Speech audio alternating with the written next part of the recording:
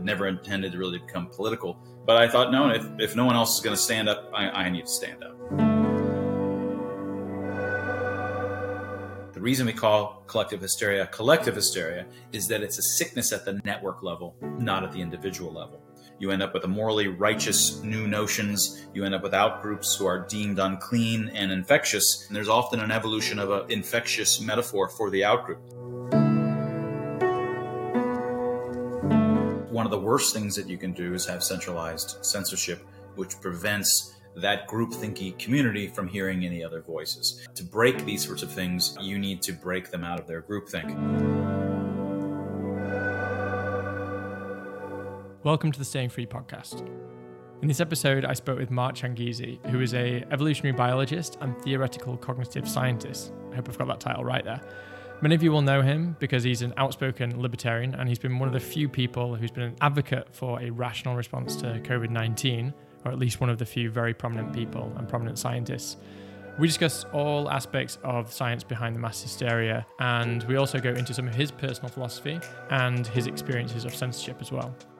There really are so many avenues I could have taken this conversation with Mark because he's so knowledgeable in a lot of different areas, but there's only so much you can fit into one episode. This episode was ridden with technical errors, so we actually had to record this over at least 3 or 4 different parts, but I've stitched it all together and I hope that the conversation flows all right. If you enjoy the episode, then please give it a like if you're able to do that. And if you can share the episode on social media, then that would be hugely appreciated. And if you're enjoying the podcast so far, then please do give it a 5-star rating in whichever podcast platform you're using, and make sure you subscribe for future episodes. And finally, please consider supporting the podcast by giving a tip. You can do this in 2 ways. The first is to go to the Twitter page, Staying Free Pod, and give a Bitcoin tip using the link. And the second is to follow the link in the bio to buy me a coffee, where you can give a donation there too. All donations are hugely appreciated and will go directly towards paying the costs involved with making this podcast. All right, on to the episode.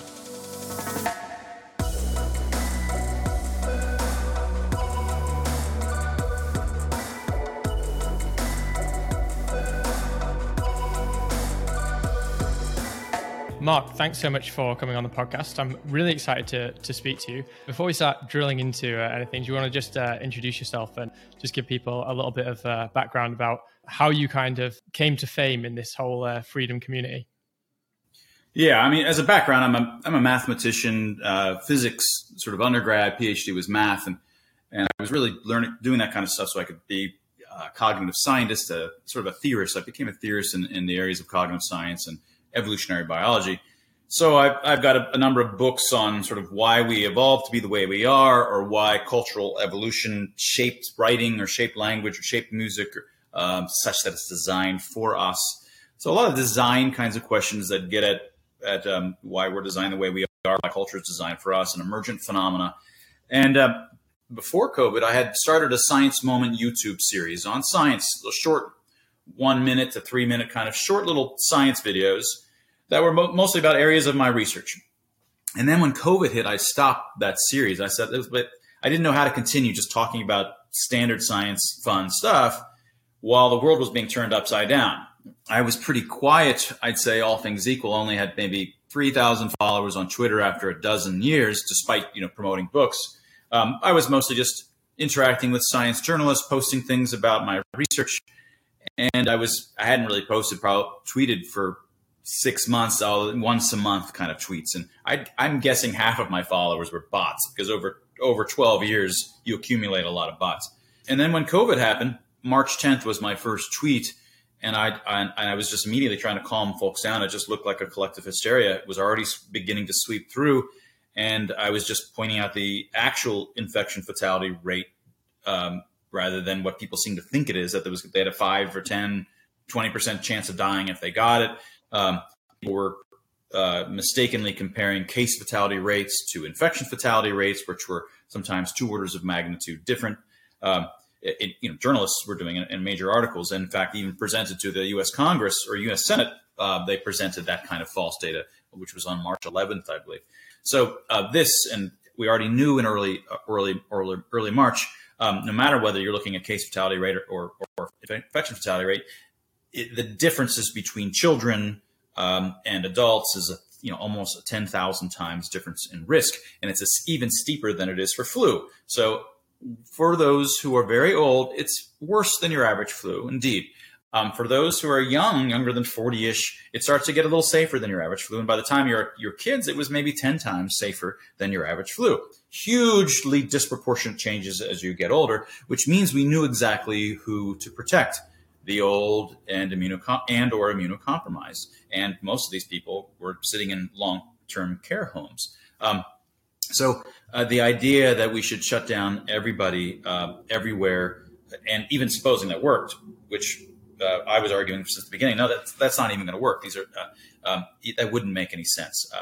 So I quickly realized that all the libertarians that I had kind of the public intellectuals that were more on the libertarian side were all panicky. Those on the left were panicky. Those on the conservatives were panicky. In the very beginning, I didn't know anybody that had my viewpoint that this is clearly completely irrational. None of these things that the people are mentioning, namely lockdowns and shutdowns and essential workers and so forth, makes any sense.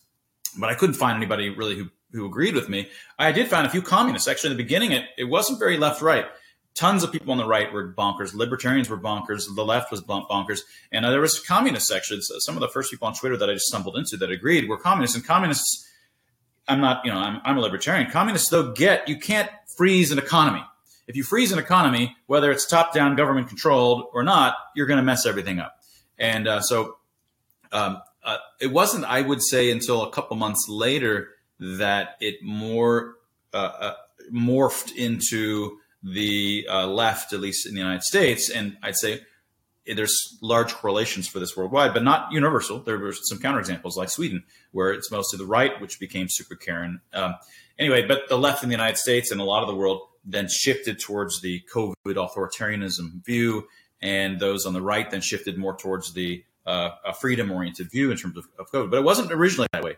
It became that way, I think, through sort of group-thinky kinds of societal effects like this, not because of any kind of rational argument per se.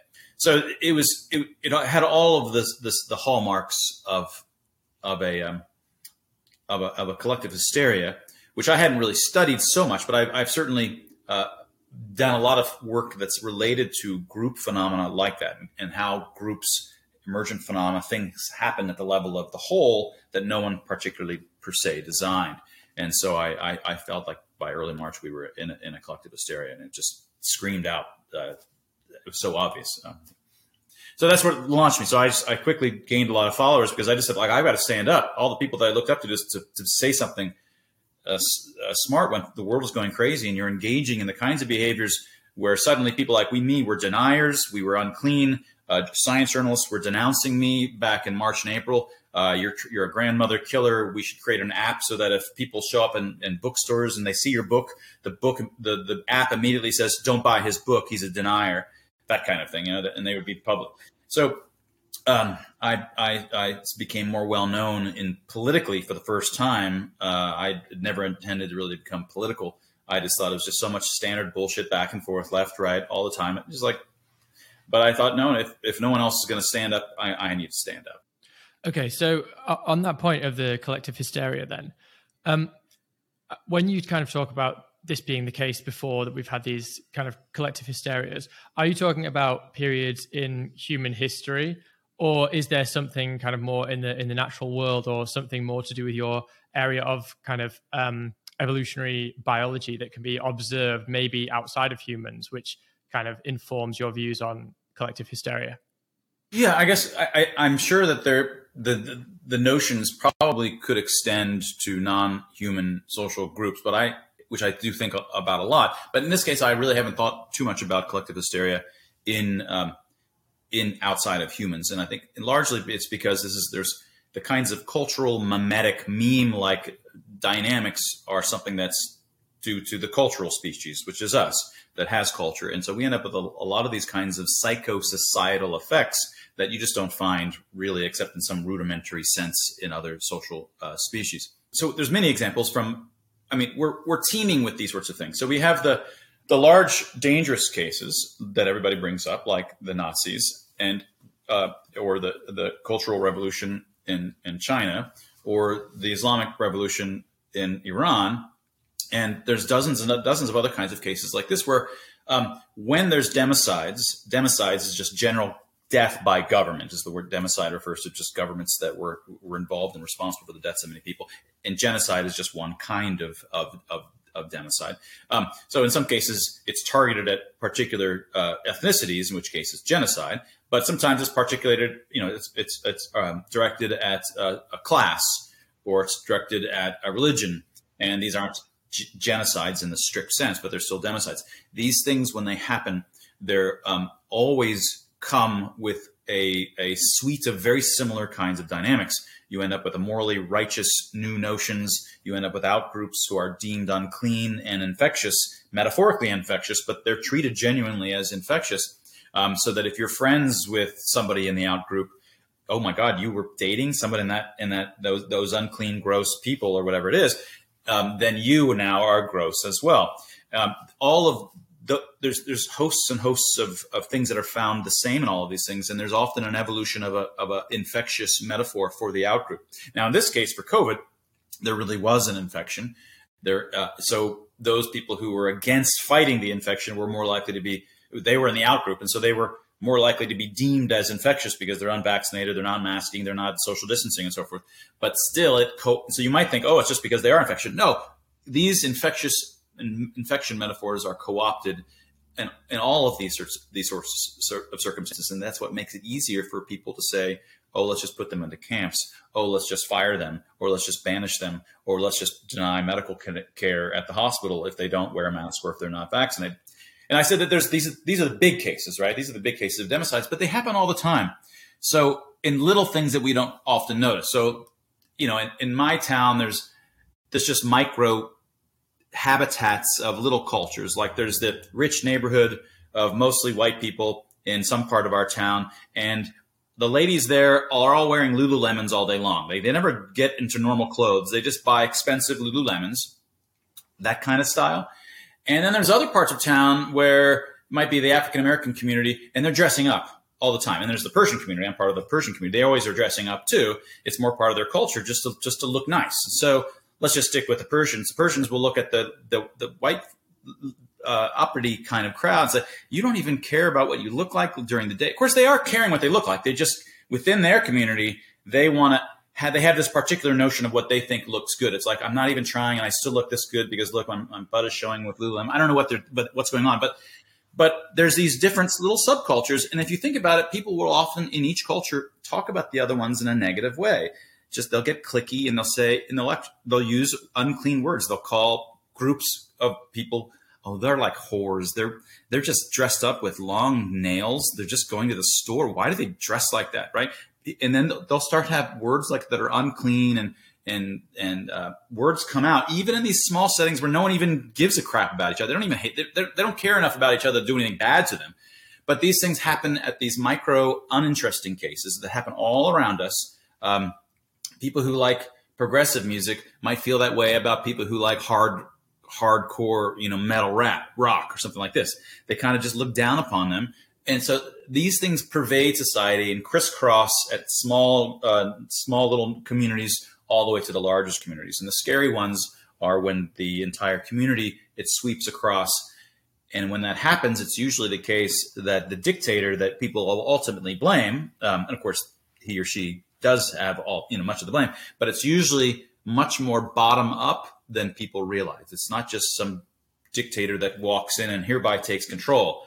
Usually when a dictator walks in and takes control, it's like in one of these African countries where this week this coup happens and they install this particular dictator and he has no support from the people. The people barely even care who this week's dictator is. And not much changes in society. No one's really at risk because there is no snitches on the corner saying, "Oh, are you giving enough respect to the new leader this week?" Because no one gives a crap. Those aren't the dangerous cases of dictatorship. The dangerous cases of dictatorships is when they're swept in on the backs of a morally righteous mob, and that's what we exactly were seeing since March of 2020.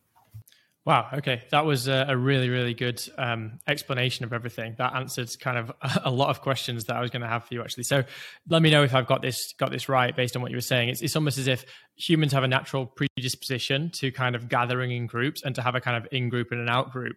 And most of the time it's benign, like the example that you gave with, different communities having different amounts of wealth and wearing different clothes, etc., thinking the others are dirty or unclean, or to a small degree, not that they should be banished from society, but based upon everything that happened with COVID, it's almost like the whole might of the state and this kind of propaganda machinery went into force, and it caused this natural instinct to have an in and out group to just multiply massively and to kind of go exponential. And maybe this explains some of the things that we've seen in the past with kind of Nazi Germany and Maoist China, etc. Yeah, and I don't think there's any difference. There's differences in the icing, of course, in each of these different cases that we're imagining. And this is yet another icing. Now it's discrimination or prejudice towards those who are insufficiently, behind the safety, or whatever you want to call the safety notions, rather than being ethnicity or class or religion. But there is one qualitative difference here. In this case, because the world was all connected, it's the same old bullshit, but it could cover the whole world. And so I think one of the scariest things, if you really were paying attention and you were sitting in the West, this should have been one of the most informative and scary things that you've witnessed, because I think, even though I didn't think this, I always argued these things can happen here being the United States. I would always say it could happen here. I really never imagined it would happen worldwide, but I always say they could happen here. But I didn't. Part of me kept thinking, that's what I would say because I thought they could. But really my gut kind of said, well, cross my fingers, luckily seems to never happen here. So maybe it will never happen here. I mean, I had experienced some small thing. So I'm half Iranian. My wife is from Iran. My dad is from Iran. And I'm, in 1979, you're too young for this. But when the Iranian, when the revolution happened and the Iranians took the 400 or whatever, many dozens of hostages, and they kept them for 400 days, it became a moral, a collective hysteria in the United States as well. Suddenly Persians, Persians, they had no idea who the hell they even were. Iraq, Iran, all that part of the world was just really a black box to Americans. Suddenly Iran was the epitome of evil. And so all of the Iranian rug stores everywhere, because it's sort of a stereotypical first job for the immigrants, suddenly switched all their names to Persian rug stores, because the average American didn't know that Persian was the same thing as Iranian. So that kind of protected them. But everywhere you went, there was this new notion of evil, and it was constantly on the news for 2 years straight, 400 days, almost 1.5 years straight during the crisis. But then that just that became a thing for a decade. And still lingering to this day. So I was on the other side of that then as a kid, as an 11-year-old, 9, 10, 11-year-old.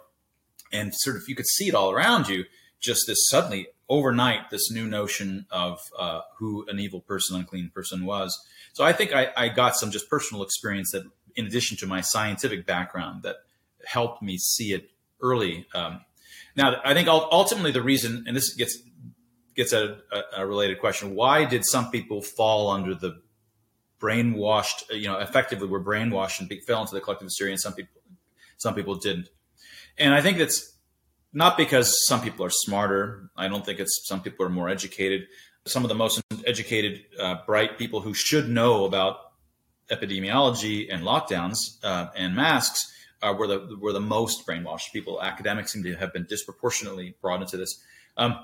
I think at the end of the day, it's just where you sat within the network.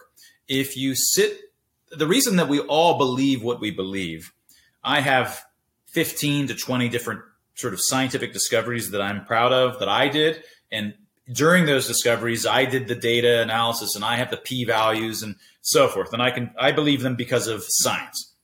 All of the other 4 gazillion things that I believe is because other people told me stuff and I believed them. And I believed Doug, who heard it from somebody, and Doug has high reputation, and Judy had read a study, so I believe Judy. It's people in my network that have high reputation that they've accumulated by virtue of many kinds of interactions, expressive interactions with others. And in my community, I just start to believe them. So if I had sat in the typical academic community in that kind of echo chamber, I would be getting information from Doug and Judy and Wendy and my mom and all the other people in my world, all telling me, seem usually independent voices. I mean, they're not entirely independent, but there's some degree of probabilistic independence. And it's not like they're all parroting each other. But in this case, it turns out they all are all parroting each other, because it had become a kind of virality that had been sweeping through. So what usually was probabilistically independent information, and so when they agreed, it actually meant something. Now it really doesn't mean anything. But we don't modify our behavior in that way. We just hear these 12 different people or 1,200 different people saying now the same thing, an extremely implausible thing if you're from the outside. But from when you're on the inside and you're hearing them, you're like, well, that's a pretty damn good argument. They're all high reputation, and I'm hearing from all these different people. It's true. It's true that coronavirus is a disproportionately dangerous, altogether novel. It has no natural immunity. There's no seasonality. It doesn't. You can catch it all these different ways. Everything that we knew about respiratory viruses did not apply to this, even though it was called coronavirus 19, which should give some kind of indication that it's not altogether novel. So the key is I happen to be aloof. Some people happen to be aloof, being socially aloof from those communities. And I've always, as a scientist for years, and I've written about it to my students, I've always tried to remain aloof. And I meant that for scientific reasons, creativity reasons. When you show up to conferences, I always avoided going to conferences. I would go to conferences. I was invited and paid speaker, like the keynote, but that's different from like mingling, going to that conference community for 3 days and then going to the next, where the same kind of group, the next 3 or 4 times a year, you get to know everybody in the community. Like Doug and Judy are the older ones who are really, they're so super famous and I want to be like them.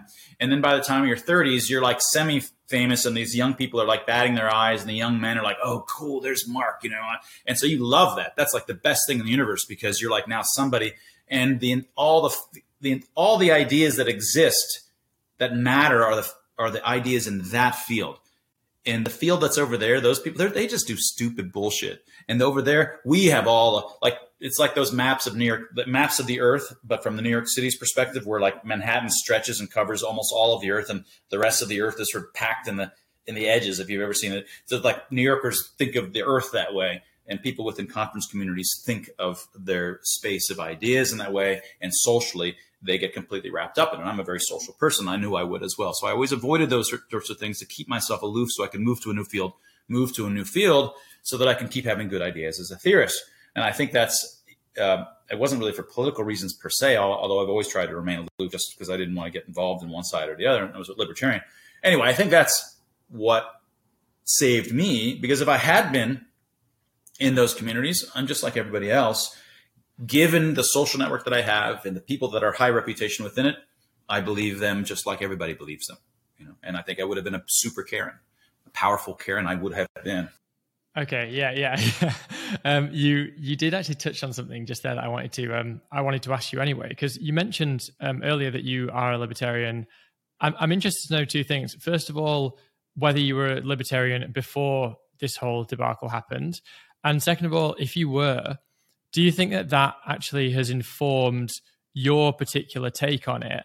Or do you think that your response to everything that happened with COVID is more informed by your work as an evolutionary biologist? Because it kind of seems evident to me that some of the scientists, and there are very few, who actually seem to have retained a kind of rational perspective on this. They seem to be conservatives, be people like yourself, or Brett Weinstein would probably be another example. And I don't see any correlation necessarily between being a scientist, but I do see a correlation between being a conservative / libertarian and believing that, our response is wrong. So I'm interested to know, how you think that your own ideas are informed and whether you think that impacts it. Yeah, I mean, I've been a libertarian ever since I was, my late teens, once I sort of figured out the term. Obviously, amongst libertarians, it ought to be the case that those who are libertarian-minded should be more likely to have ended up on the anti-lockdown, anti-mask, anti-interventions, anti-mandatory vaccinations side. That said, there were a tremendous number of libertarians and libertarian sort of the group of libertarian kind of community online that totally were against my position here. In fact, I had some communists on my side, but libertarians against my side. And a lot of the conservatives, if you look just at the first month, it was a mess. There were just a lot of these conservative famous publications had really become very Karen and had thrown civil liberties overboard because it was an emergency, right? And so I think then things shook out later, but I think that shakeout to me, has less to do with the principles that guide them and more to do with how these different kinds of communities, as they begin signaling, they end up with certain kind of virtue signals, that things that they would say that would identify them as a group, and then they start to defend those views, and then things start to shift. There's sort of like a plate tectonics that happens over time due to these emergent phenomena. And I feel like it took 2 or 3 months before those plate tectonics led to a different kind of dynamics, which was more on this two-dimensional space of political positions, where you have left and right, sort of characteristically left and right, with economic liberties and personal liberties. I don't know if you've seen this. It's the what you call diagram. Anyway, usually you can sort of imagine it's left, right, but really things had shifted. The left had gone down to the authoritarian position, and the right had. But that took 2 or so months. I'm not entirely convinced that it was for principled reasons that conservatives ended up over 2 or 3 months later in the vertical position. I feel like it was mostly for tribal reasons, unfortunately, and because I saw so many counterexamples at the start. So for me, I have coming at it from 2 sides. One, I had the moral constraint the entire time that we can't coerce people, even if lockdowns worked, even if masks worked, that you shouldn't be allowed to coerce people, and you shouldn't be allowed to, on the free expression side, private companies, even despite being a libertarian, they're public accommodations. Public accommodations should just, especially if you're a public square, that's your thing. You should just let people speak, unless they're promoting violence, or something like this, or involved in, organized crime. That's what you should do. And not to mention that it's, in fact, the federal government that's coordinating, admittedly to them, they're telling us they're coordinating with social media. So I had these even if these things worked, look, that's fine that they work. Let's figure out smart ways of creating ways that people are voluntarily going to do more of the kinds of behaviors that could slow spread. That's the kind of thing a smart public policy person ought to be constantly studying, is how can we get the people to do these things voluntarily, because there are moral constraints on what you're allowed to do to people. And then, of course, 2 was just the utilitarian question of, are these things going to work? And it would have been a lot more interesting philosophically if it turned out, okay, here's all these great utilitarian ideas. They would totally work, but we've got moral constraints because people have civil liberties. And it's the standard kind of issue about it wasn't even that interesting, because all of the utilitarian ideas didn't even work, even narrowly work. They didn't even slow spread, and they only caused massive harm at various, all these different kinds of levels. So it's like this is like not even an interesting standard kind of, a classical kind of argument of utilitarianism versus libertarianism. Just on utilitarian grounds alone, it completely fails. Yeah. I mean, I've kind of mentioned this before, but it's like, if you are going to advocate that society should be shut down and everyone should, have to take a vaccine and all these kind of things, as far as I'm concerned, that the first principle of that idea, if you just extrapolate that out, why not advocate for something like forced organ donation or something like forced blood donation? As far as I'm concerned, they're all exactly on the same spectrum. They're at different points on that spectrum, but they are still all on that spectrum to some degree, because once you've said, bodily autonomy, doesn't matter, and you don't have sovereignty over your own body, the state should get to inject you, otherwise you have freedoms taken away. Why not then say everyone's got to donate blood or something? Because if you've got to donate blood, like, we know that probably will save lives. There's always, shortages of particular blood groups for blood donations. We know that would save lives, but I think that most rational people would agree, okay, well, we shouldn't actually do that, because even though it will save lives, we are kind of breaching a fundamental human right, i.e. that of bodily autonomy. And I would say, well, when it comes to the vaccine, mandating the vaccine is exactly that same principle is being broken in that context.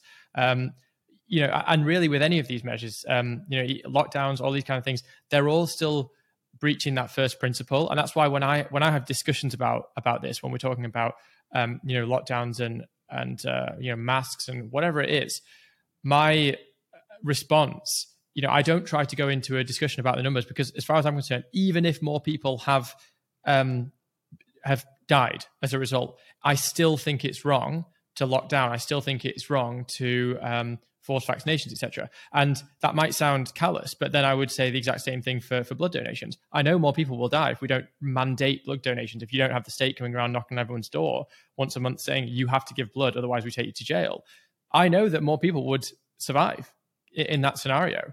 But it's wrong. It's fundamentally wrong. Do you see what I'm saying? And I think that a lot of people have been lost in the details and the kind of lost in the weeds on this kind of argument or this discussion, and haven't actually kind of stepped back and said, what are our principles here? And that's what I think, going back to what I was saying before, that's what I think libertarians are capable of doing, because we think much more from first principles, from that basis. And that, I think, has kind of somewhat inoculated us, to use a pun there, from this kind of mass hysteria.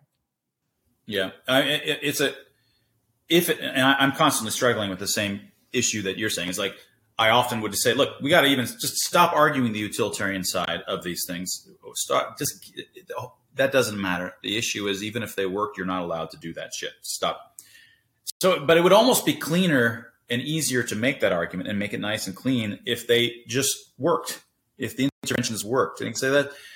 But the fact that they don't work, it's very hard to not start telling them that they don't work.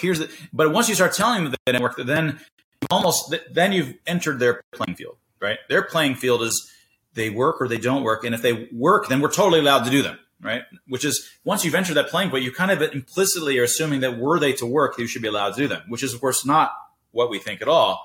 So there's not even any reason to be on that playing field. So sometimes I hit myself, why am I even entering these things? But I think you somehow have to fight them on the moral, on the deontological side, deontological referring to just the firm constraint of what they're not allowed to do. And you have to fight them on the utilitarian side as well, because they aren't libertarians.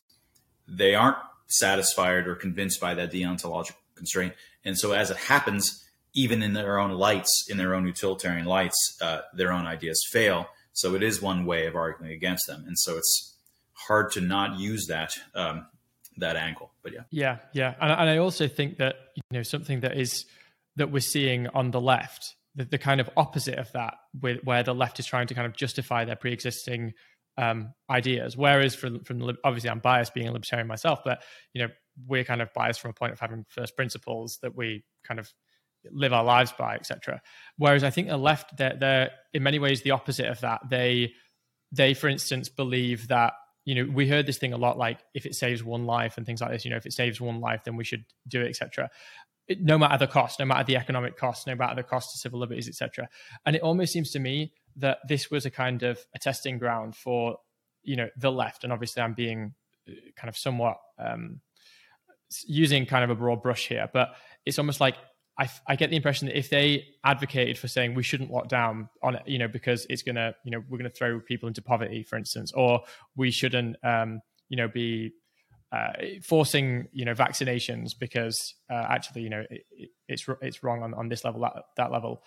It kind of says that they don't believe, it's almost like you're implicitly saying, oh, I don't really believe in this collectivism that I've been advocating for so long. It's almost like I get the impression that on the left, it's like we have to advocate for collectivism, the absolute collectivist ideal, no matter what's happening. That's the thing we advocate for. And I think that there's probably a part on some of these people who they're looking at this and going, yeah, it doesn't really make sense. But if I say we shouldn't lock down for economic reasons, for instance, then I'm advocating that the economy is more important than lives, or something like that. And I think that they've had to kind of protect or defend their worldview, and rather than being rational and honest about the situation, they've kind of advocated for something which is in line with their pre-existing worldview, rather than adapting it and being more honest about the situation. Do you see what I'm saying? I don't know whether that's an impression you've got as well, or an observation you've made. Yeah, I think something along those lines probably would explain why there's certainly a stronger correlation for the left worldwide to have fallen to the pro-COVID sort of side. We do find counterexamples. I mean, in Israel, it was the leaders on the right who seem to be, I don't know in detail their politics there, but it's the leaders on the right that were really deeply caring and pushing these interventions. And in Sweden, it was the left that was pushing not doing the lockdowns. They were the ones that were holding the line on holding civil liberties and not moving forward. And the Jacobian, it was Martin Kulldorff, I believe, that wrote in the Jacobian back in late 2020, arguing that, look, this is not really a worldwide left-right thing in our country. It's the left that's on the side of, True. Because, So I mean, you can tell. I don't think I can tell as good of a story as what you just did, and I share your opinion. But you can sort of tell, like for example, amongst the stereotypical right, which I don't think characterizes many people on the right anymore. The stereotype of the right is that they're pro-economic freedom, but less pro-personal freedom. So more likely to put their hands, or the government hands, in the realm of personal behaviors. And so, for example, pro-life would be one case where they are, in some sense, like the zero COVID crowd, that even if it's a zygote, it trumps the rights of the mother. And so they're just very black and white about it. So you could imagine some people on there having said, well, I'm going to argue that we should also be zero COVID, because saving any lives, they could have just used that as a kind of justification, because right now it's a weird tension to say that people should have bodily autonomy. I'm arguing for bodily autonomy, but then still trying to hold a pro-life position where you're not really recognizing bodily autonomy at any stage for the mother. So I think we could have told stories if the right had fallen into the super Karen position. Yeah, I mean that's a tough one. The whole pro-life, pro-choice thing. Where do you stand on that? I'm interested to know. I to this day I never understand. I just saw a video that sort of summarizes it. The guy was asking, 3 women walking by, and he asked them, "Hey, are you pro-life or pro-choice?" And they go, "We're pro-choice." And then they go, "Okay, well, where do you think the line should be in terms of where, when you're allowed or not allowed?" And the ladies were like, I don't know, 8 weeks, 10 weeks, 11 weeks, something like this. They all threw out numbers like this. And he goes, "Oh, actually, I call myself pro-life. And for me, the line has always been 20 weeks.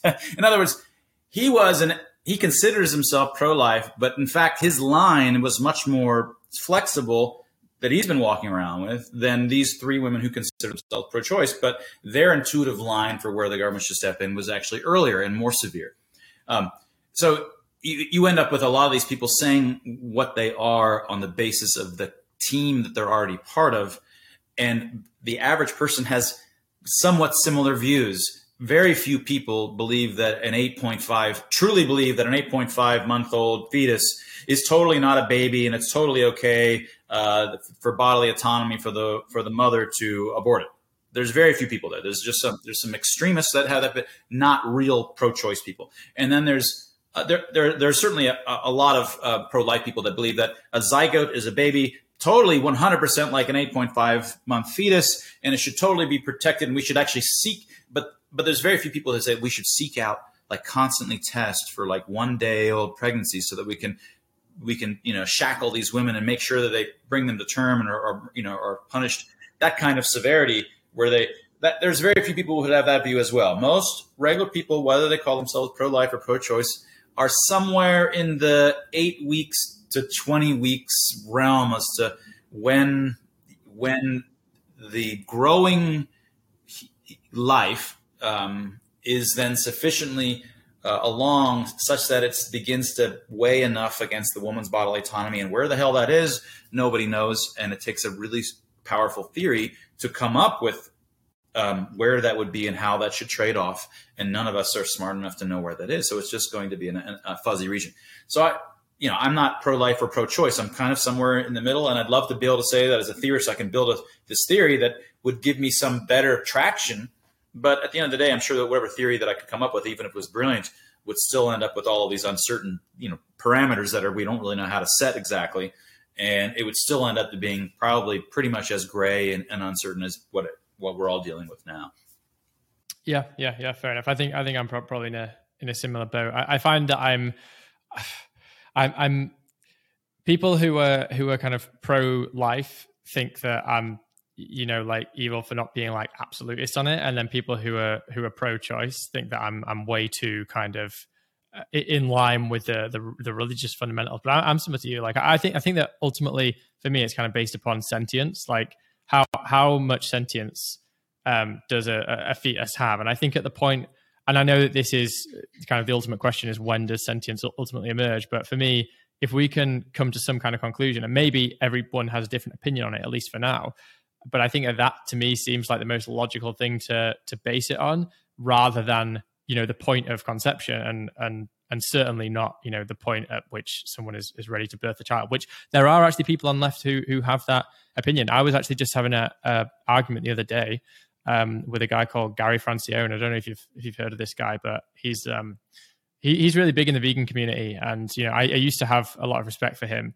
but his opinion is that you should be able to have an abortion up until any point in the pregnancy, which I just think is absolutely crazy for someone who is an ethical vegan and believes in, protecting life. So I had a huge argument with him. And it seems to me that some people, once again, they're not acting based upon fundamental first principles. They are actually part of a group. And for him, because he's kind of really big into a lot of this kind of radical leftist ideas, he has to advocate for that view, even though it kind of contradicts all of his other work and all of his other ideas. So, anyway, just a side point. But I don't think it's.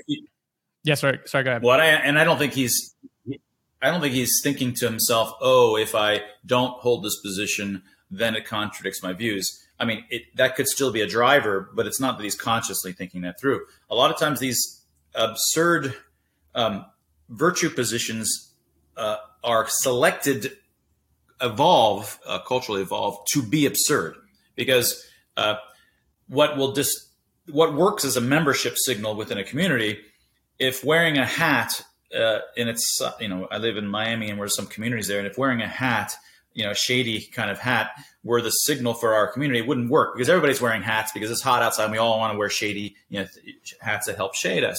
What works as a signal in terms also a position, the kind of things that you utter to show that you're a member, are the things that no one else would say because they're kind of crazy. They're kind of really out there. And so those will be the sentences or the positions that are selected for over time, because if you start saying stuff that other people start saying, they'll be selected against. They don't work as membership signals. The ones that work as membership signals are the extreme statements. And then the community will evolve over time. People will come up with reasons for why those absurd, crazier things are true. And then people with better arguments that justify them, it's like, yeah, actually, that is true because, and they'll come up with some kind of narrative that defends it. That provides a stronger base for that. And that gets further, that will be encouraged over time to get more and more stories that defend the absurd position.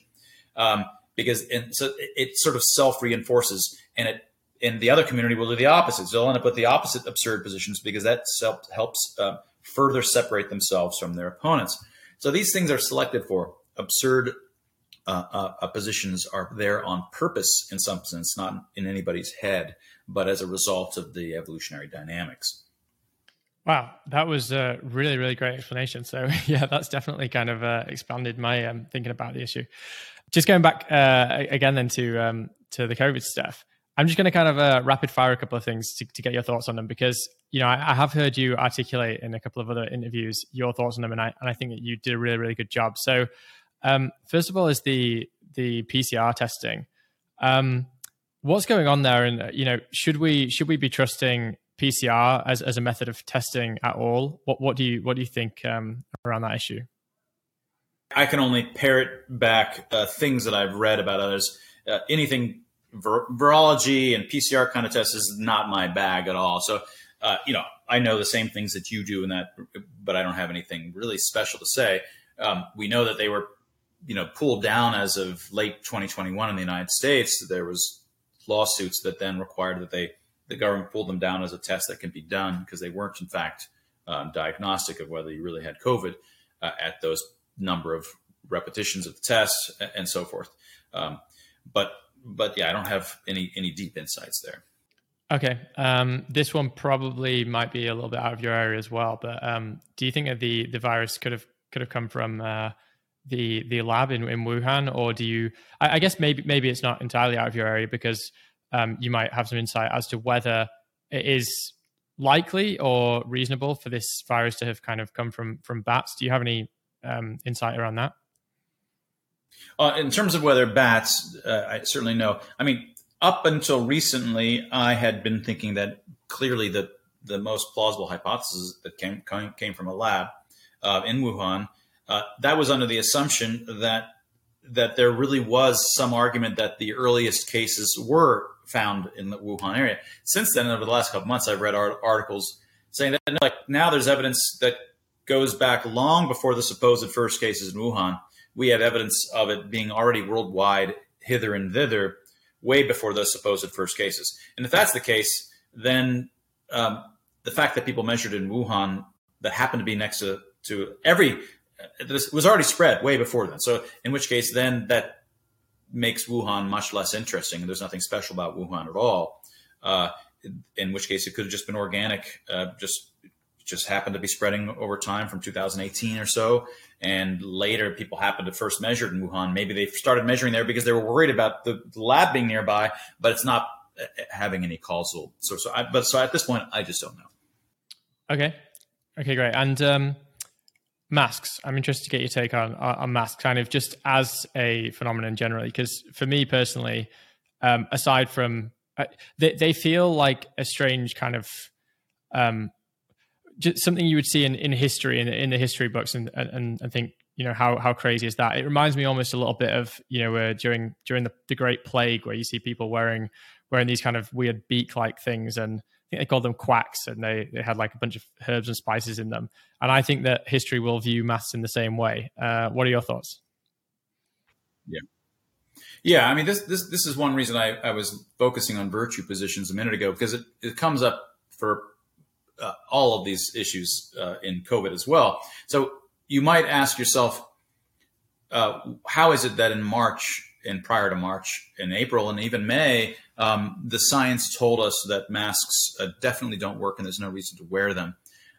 Historically, surgeons never, ever wore masks to slow respiratory viruses. They were only worn to stop spittle, which is always bacterial ridden, and to stop goop from the open wound from getting in your nose or mouth.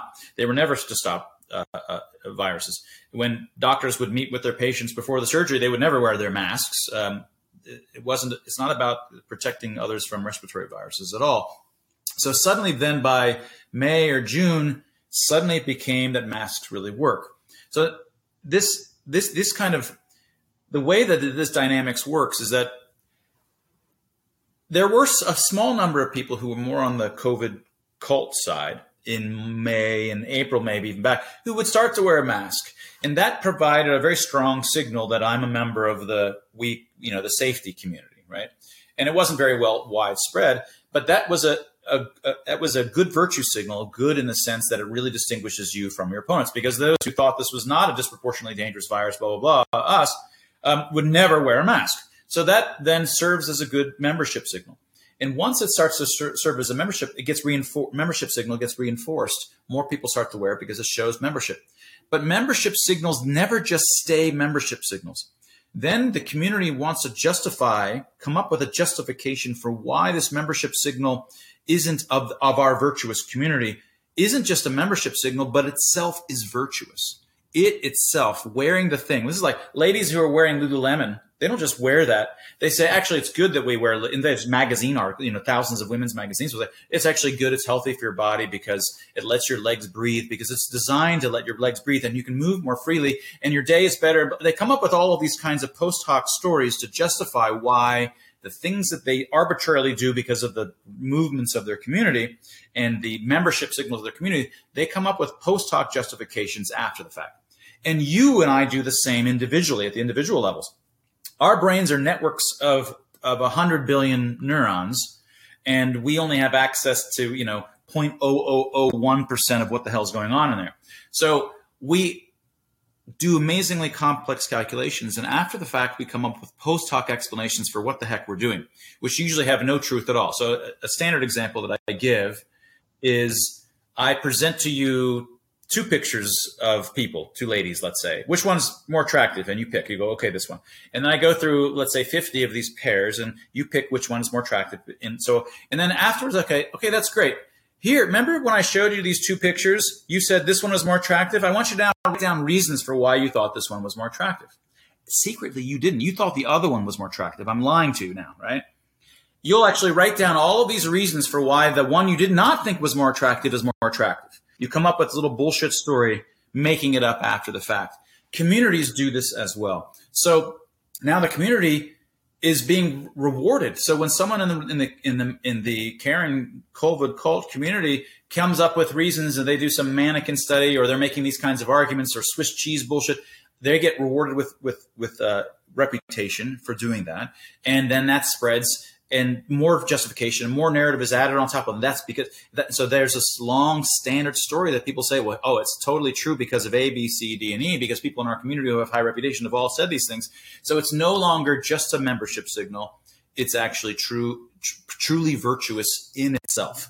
And this is all a post hoc internal community internal explanation of this thing that happened for no good reason other than membership signal kinds of reasons. And this happens all over the place in all of these sorts of groups. So that's what happened with masks, and why they still to this day think that they totally work, despite them not thinking that they worked at all just a few months before that started. And this is just one example of gazillions that happen all the time. So, I mean, we haven't really gotten into masks. It's more of the large dynamics of, one of the first, actually the very first video, and I think we got cut off earlier. I've got a Science Moment series on YouTube talking about just aspects of science of my own research areas. And I was around episode 50 or so prior to COVID hitting. And then once COVID hit, I stopped the series. I said, I can't just keep talking about just sort of science, normal science, when the world is being turned upside down. It would be like these artists who kept doing the same kind of art pre-World War II and then during World War II, imagine they're living in Europe and they're just still doing the same kind of art. No, artists change what they're doing when the world is. So I just sat for 6 months, and I was very active on social media trying to calm people the F down. But I finally clicked. I said, oh, I can continue the series because there's so much interesting cognitive, psychological, societal stuff going on. And this is actually the most interesting stuff that's happening in the world. And we're all watching it in real time. Every time you see somebody in their car with a mask on, there's a book that needs to be written to understand this kind of phenomenon. There's deep stuff going on all around us. This should be blowing our minds. So I restarted the series on around episode 50, and it's all been sort of COVID related since then. I'm on Science Moment 227 now. So a lot of these arguments, a lot of these episodes are really about exactly these kinds of psychosocietal dynamics and how societies move over time and how the reputation networks within them work, why free expression is so important in these networks, so that they can slowly troggle their way towards the truth rather than being forever and irrevocably handicapped as they are if you have censorship and so forth. Great. How are you doing for time, by the way? Are you okay for another, say, 20 minutes? Yeah, I'm good for another 20 minutes. Yeah. Okay, cool. We'll keep it to that. So, just piggybacking on what you were saying there, it kind of reminds me of that test that you get where you get a bunch of people in a room and you say which line is longer, and there's like five people and four of them are kind of in on the experiment and they're giving the wrong answer, and then it gets to the fifth one and they start by giving the correct answer, and then eventually they switch. And I always wonder in those experiments, does that person actually see it differently? Like, do they actually see that the line is incorrectly because their brain is literally giving them information to say it's more important that you agree with the group right now than that you actually see the lines as they are, or whether that person is literally just lying to fit in the group. So that's one of my kind of thoughts about that experiment. And the other is, I have a theory that the people who really saw the COVID kind of hysteria for what it was, a hysteria, would pass that experiment. As in, like, let's say, I don't know what it is, but let's say 10 or 20% of people would pass the experiment and the others would all fail it. My theory is that people like yourself and me, and probably a lot of people listening to this, would be in the 20% who would actually pass, not in the 80% that fail. Wonder what you think about that. Maybe. So the counter thought is, I don't know. I mean, one of my discoveries concerns why we see illusions generally, but this social kind of illusion that you're talking about is, I don't actually know that experiment very well. I have seen it, and I wish there surely is an answer to your question, or at least or some considerable discussion within the literature on it. And I suspect that many of them really do come to believe that they perceive it the way the others are lying to them. And my worry would be that I claim to have been aloof when COVID hit, because I actually was not well embedded within certain kinds of social networks where these avalanches swept through. But in this experiment that you're describing, I would have been just as unaloof as you would have been in the experiment, as everybody would have been in the experiment, because it's all set up the same with a bunch of strangers, I presume, or whatever. So I'm presuming I would be equal. I mean, now I'm not equally susceptible because I'm a cognitive scientist. I've seen all these kinds of experiments. I wouldn't be very susceptible. But were it not for that, I'm worried I would have been no different, probably on average, because my aloofness outside of that lab doesn't help me when it's the same. We've set up an artificial situation where I'm just as unaloof as everybody else in the experiment. Oh, okay, that's very humble of you. I guess I probably would suffer from the same, but I like to believe I wouldn't. Yeah, I'd like to believe. I try to be honest with you. Oh, one thing. I'm sorry. I lost my way. I don't know. I don't want to just completely go in chaotic directions. But the reason I brought up the Science Moments series was that, the first Science Moment that I did once I got restarted after COVID was something I've seen so few people talk about. And it was the obvious one to me, which is that when you wear a mask, you cover your lower visual field. This is, of course, you're covering your nose and your mouth and your speech and your facial expressions, all the other things that are a little bit more obvious, which I've seemed to not matter to those in the COVID call. But you're actually blocking your vision. And it's a little bit counterintuitive that you are. But one rate, if you ask yourself, why do American football players wear put black paint or whatever underneath their eyes? They put black paint underneath their eyes so that they end up with less reflection from the sun off of their skin into their eyes. But if light is reflecting directly from your cheek into your eye, it means that you see your own cheek, right? You see, in fact, this I'm studying all the time when you're walking, you see your nose. If you close one eye, you're often wiggle your nose. You kind of probably notice that you see your nose, but 99.999% of the time, you're not consciously aware of your nose. Well, the same thing is actually true for the actual end of your visual field on the bottom includes your cheeks. It often includes parts of your feet as you move forward. It includes the ground as it approaches your feet. If you actually put on a mask, any of the crappy masks that you wear, and you actually look at the first part of your visual field that you can then see, if you start to point, you'll realize that instead of pointing almost straight down, it's now considerably constrained up high. So you're missing all of this optic flow that happens in your lower visual field, which is what we use to navigate and to spatially navigate and to be amazing, acrobatic creatures that we are. So falls are a very dangerous thing. Every year there's several million falls worldwide. We've got 600,000 deaths every year from falls alone.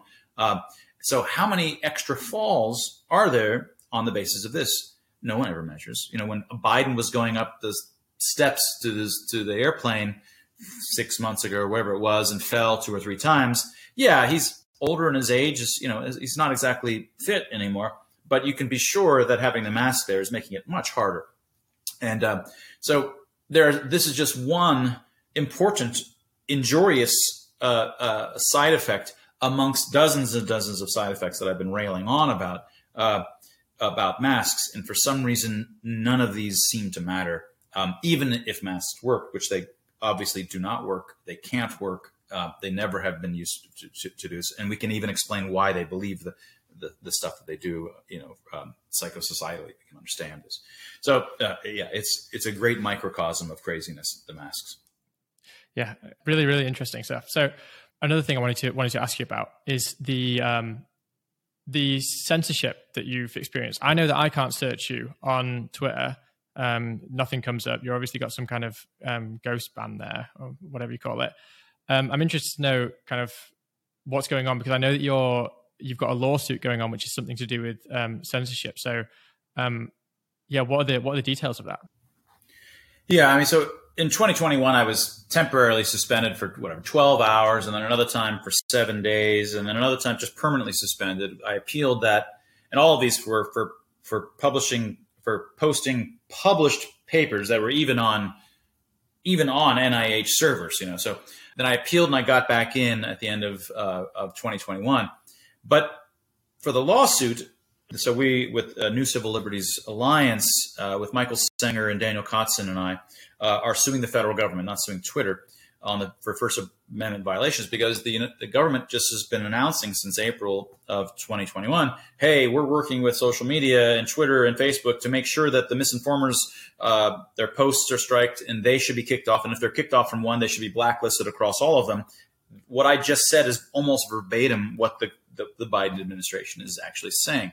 And actually, as they began that whole thing in April and May, my impressions and my number of new subscribers at YouTube, my impressions at Twitter, and the number of new subscribers at YouTube were rising and rising and rising and rising and rising all the way up until there. And then suddenly something I didn't even notice back in July or May or July when it started to fall, but they were falling and falling. And somewhere around November, I said, I'm just not getting any impressions anymore like I used to at Twitter. I'm not growing anymore.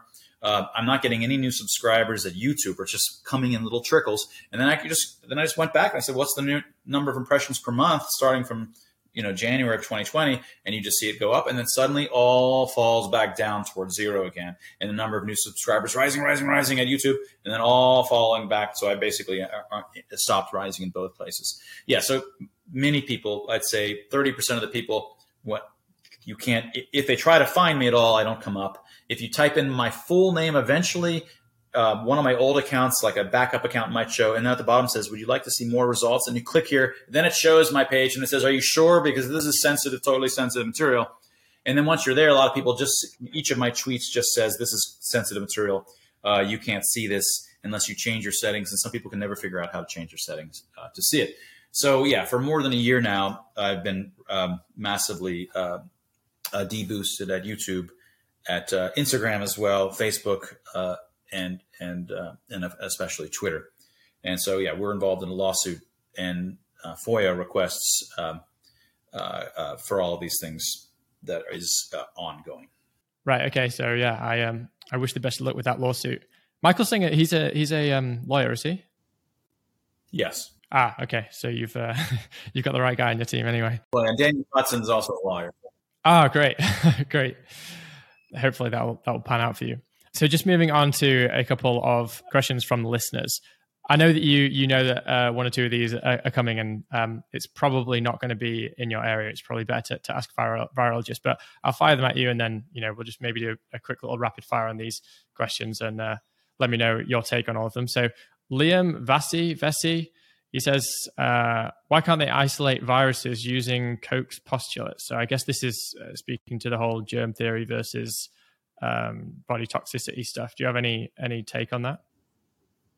No, yeah, that's out of my bailey wax or whatever the word is. Yeah. Okay. Well, I am looking to get someone on to talk specifically about that, so I'll do that another time. Satirical Truth says, how does he interpret the statement from the late Dr. Luc Montagnier that the unvaccinated will save humanity and that the vaccines are causing the variants? What was the last part of the unvaccinated? And that the vaccines are causing the variants. So I guess this is something to do with kind of immune escape and stuff. Right. Yeah. I mean, I'm not an expert on this. I follow this very closely in a number of great Substacks, including Bad Gato. There's a lot of great places, but this has not really been my thing. I felt there's been a lot of really bright data, smart scientists that have been keeping their eyes on this. And so I've been trying to focus more on where my expertise is which is more the psychosocietal level stuff, which is ultimately, I think, really what underlies all of what's going on. This isn't really about a pandemic. It's about a mass hysteria and how we need to fight it and how we need to learn from it in the future. Okay, so the final question, and this one is probably going to be a bit more in your area of expertise. This one's from Mighty Sprite. Is it possible for people who have fallen for the COVID propaganda to see truth, or are they lost forever? This is part of what I would say the $1 trillion question. The $1 trillion question being, how do societies protect themselves from these kinds of collective hysterias, or cure themselves from these kinds of collective hysterias, or inhibit these sorts of collective hysterias? And this is all wrapped up as part of that. One way that they can definitely be lost forever is to have the censorship, top-down censorship, centralized censorship that we've been having. The way that you break through to any community, anyone who's involved in a kind of hysteria, is you have to have the voices from the outside breaking through And a world where there's such intolerance and centralized censorship is one where that potentially can never happen. Now, this is what in early 2021, Dr. Tim Barber and I started a research institute called the Free Expression Group, which is devoted to understanding these kinds of psychosocietal phenomena, how free expression works, how these reputation networks work, how cascades or virality can occur through them, how they can be potentially stopped. Trying to understand the math and psychology and emergent phenomena that really governs both free expression, the move towards truth, and how when it breaks, you end up with these kinds of collective hysterias, which cause all of the great democides and genocides. This doesn't just happen at the scales like we're dealing with now.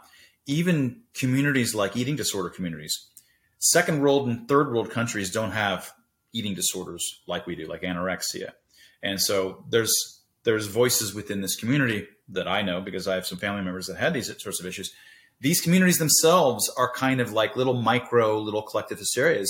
They get to know each other online, they follow, and then they all get their own notion of righteousness, which concerns how you eat and how barely you eat and how other people are not doing it properly. And then they end up in a kind of like their own little virtuous notions of this, right?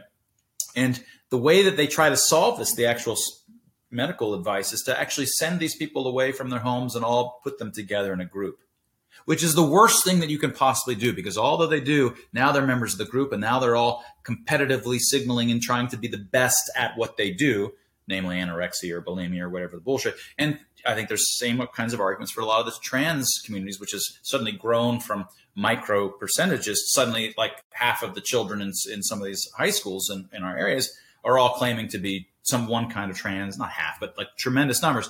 A lot of these things are social phenomena. They're not psychological per se individual. They're collective phenomena. And the way that you need to break them is to end up with voices breaking through. And those voices have to be insistent and incessant. So at the Free Expression Group, freex.group, our research, our book came out yesterday, the first sort of product of this, called Expressly Human, Decoding the Language of Emotion, which is really about the foundations of how free expression evolved to work amongst humans. And it involves emotional expressions, but also involves just the way that we talk all the time. And even in language, which is a relatively recent invention, cultural invention, is still along the same kinds of emotional channels. We may be speaking in words, but we're still doing the same kinds of compromise / negotiation communication systems that emotional expressions evolved so I may be flat in the face. I don't have to be emotional in my intonation and my voice, but even so, most of the conversations that we do on Twitter and so forth are still fundamentally the same kinds of things as emotional expressions, trying to convince others. So that book is about understanding the foundations of emotion, of how humans evolve to express one another and how that works at the network level. And more generally, our institute is really devoted to research to both understanding how narratives are formed amongst these things, how they are misformed when things don't go well, why narratives are so hard to reverse or to roll back. And they have many formal mathematical properties akin to blockchain, which is why blockchain is good, because it's really hard to roll back.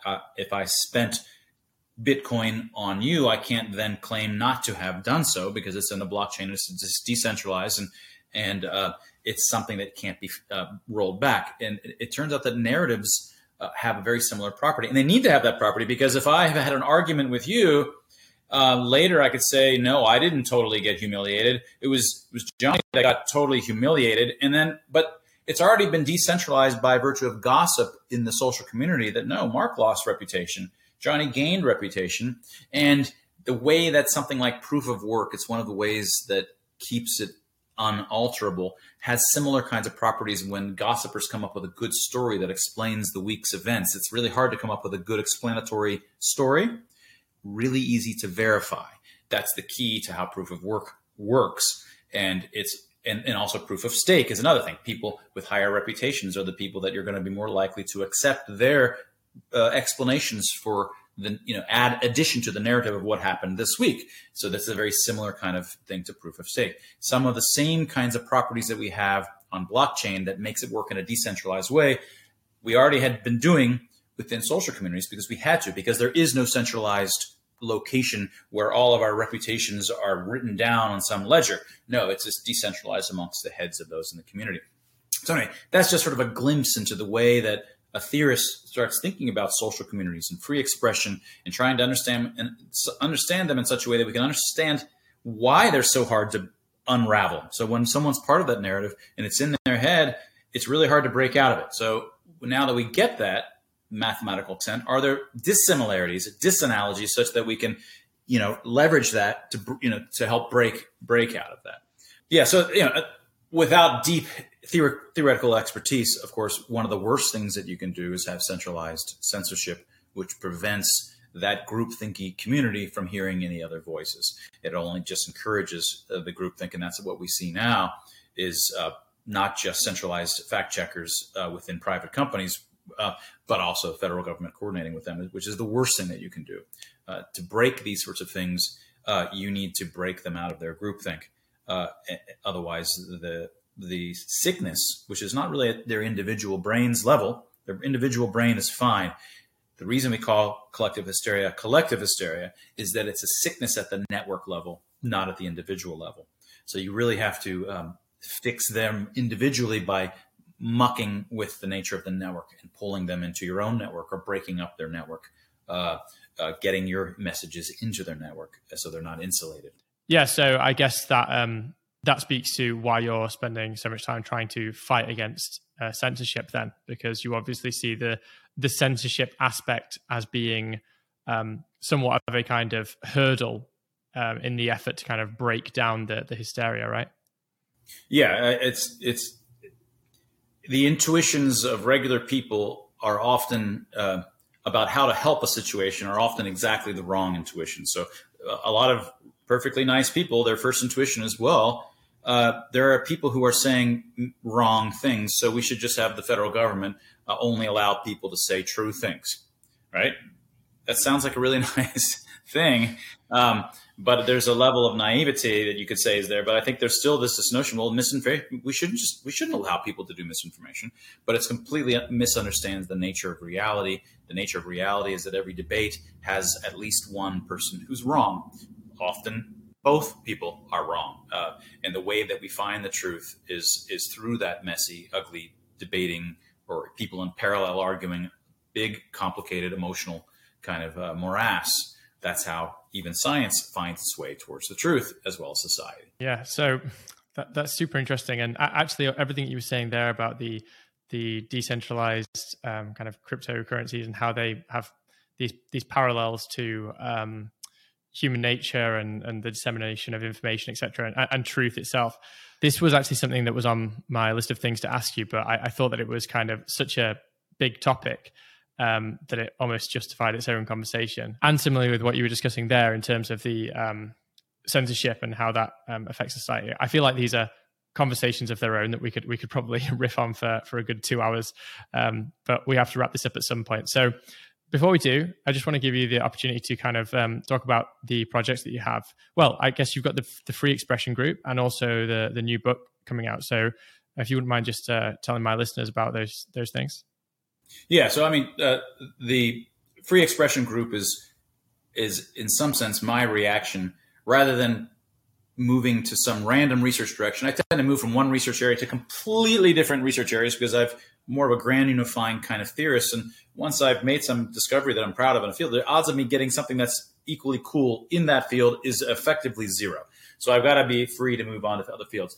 This time, though, it seems like we were already poised, Tim Barber and I, to move into understanding at these sort of more global level, at the holistic network level, understanding these kinds of principles that can explain or cure collective hysterias and free expression, how it functions in the interaction both individually at the psychological human, one individual at the level of the whole. So the Free Expression Group is really devoted to that. And as part of its efforts, there's writings that occur there, the Science Moment, my Science Moment video series at YouTube, which is disproportionately about those very topics.